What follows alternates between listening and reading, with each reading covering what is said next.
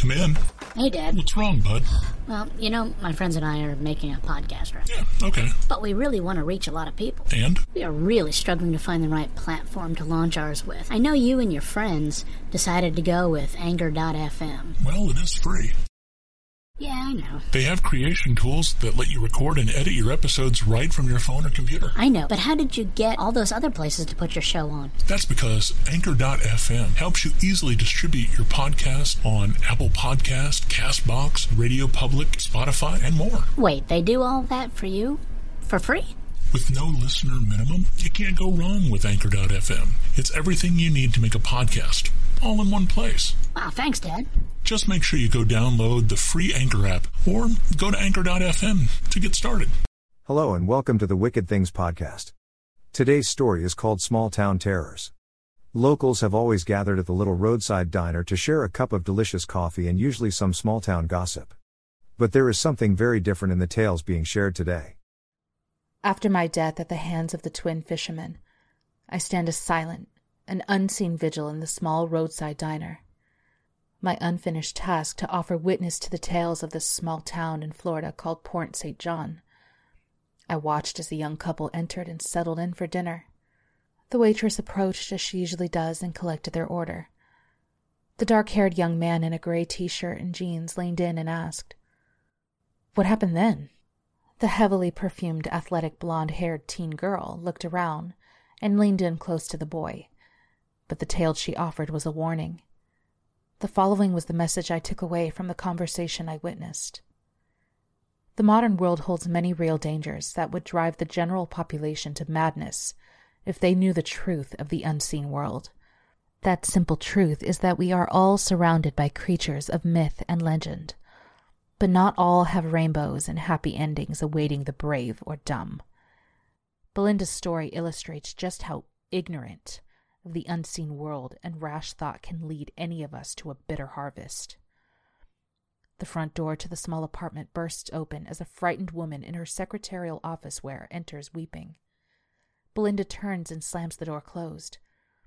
"Angel, where are you? We have to stop it."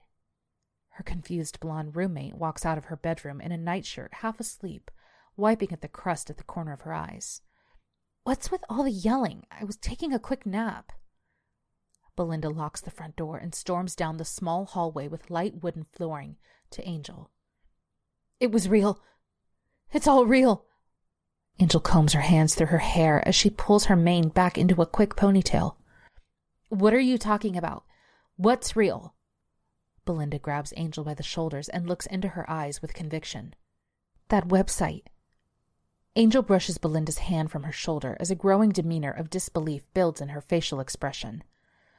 "I told you the site was a goof. There is no such thing as real witches or magical curses. You're just overreacting to a bad day." Belinda wipes the building tears from her eyes. "No, there is no way that this was just a normal bad day. Besides, even if that was all real, your bitch of a boss deserved whatever came from it."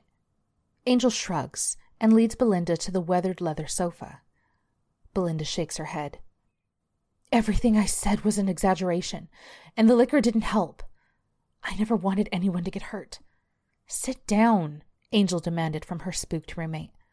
Belinda settled in next to Angel and set her purse on the cheap particle board coffee table. "So, what happened?" Angel exhaled and offered a scrutinizing look to her roommate. "Well, I got to work and everyone was in a panic running around shredding papers. I asked Ronnie, the maintenance guy, what was going on, and he said the whole office was under investigation for selling fake timeshares." Belinda shook as she spoke.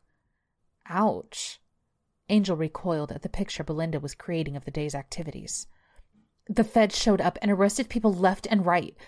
I thought I would go to jail after they questioned me about my job at the office." Belinda buried her face into her palms and sobbed. "Belinda, come on now, quit crying and tell me what happened." Angel lifted Belinda's face by her chins while holding a compassionate look at her roommate's confession. Belinda took a deep breath. "They took everyone but Ronnie and me away in handcuffs." Angel's look of compassion turned back to confusion. "Okay, so you didn't go to jail?" Belinda shook her head no.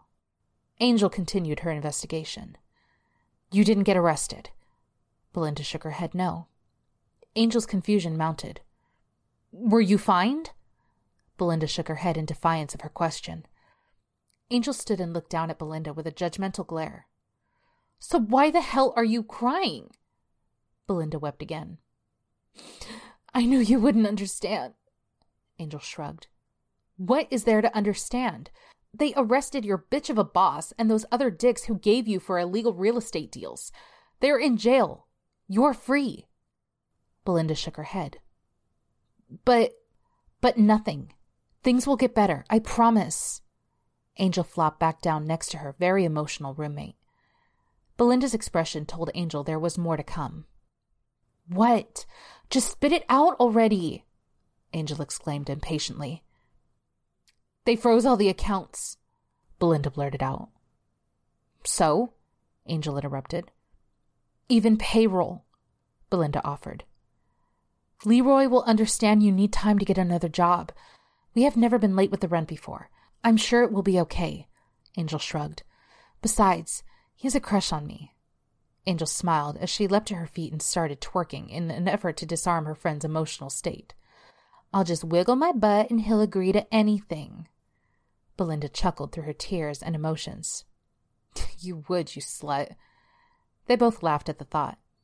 Angel hugged Belinda. It'll all be fine. You wait and see. I got you. You and I will either fail or succeed together.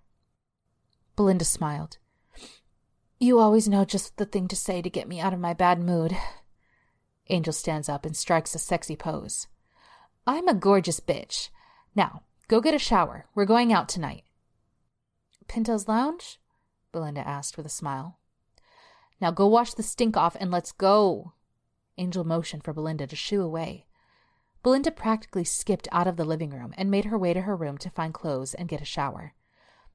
Hey, I think the bartender's nephew will be there tonight with his band. Angel spoke loud enough for her roommate to hear in her room. Belinda slipped down the hallway, clothes in hand, and entered the bathroom to shower and prepare for the night's fun to come. As she stood in the shower with the steamy hot water caressing her athletic frame, Belinda heard Angel enter her room and then walk to the living room. I'll be out in a few. Okay. Angel's voice echoed down the barren wood-floored hallway. Belinda got out of the shower and toweled off. She paused, hearing the doorbell ring. Could you get that, Angel?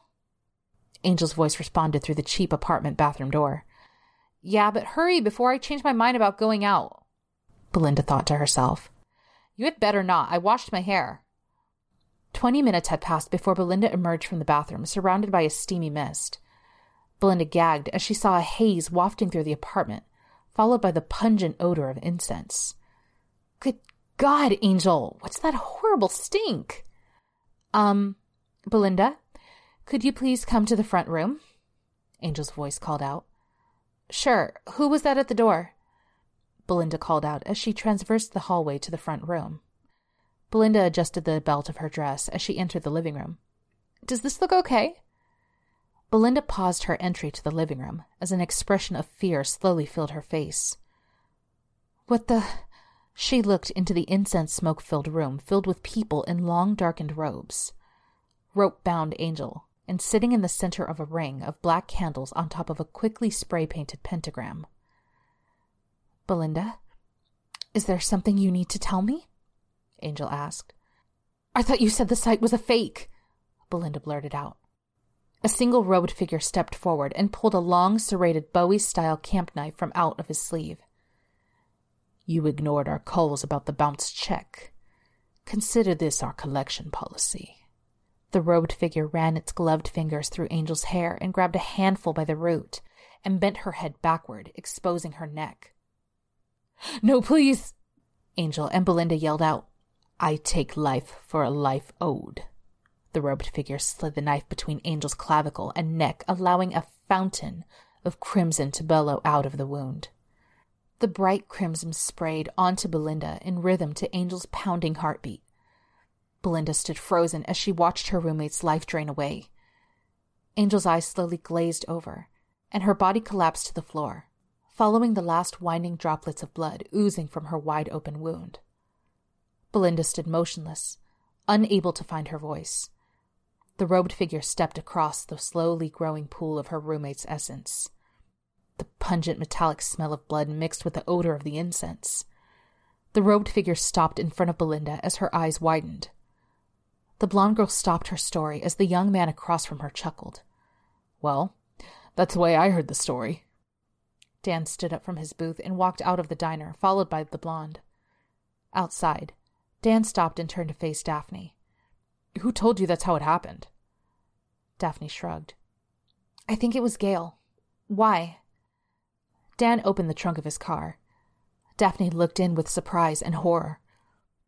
"What the—" Dan smiled as he looked down at the very much still alive Belinda, bound in his trunk next to his dark robe and bloody knife. "We saved Belinda for later." Daphne turned to run, but Dan's reflexes proved faster. She tried to call out for help, but found no voice. Dan had her by the throat, then forcefully bounced her head against the trunk edge and dumped her body into the trunk. I could do nothing but watch and witness Dan slowly and methodically drive away. That's it for today. Come back later for the next episode of Small Town Terrors or to check out one of our other tales. Until then, this is the Wicked Things Podcast signing off.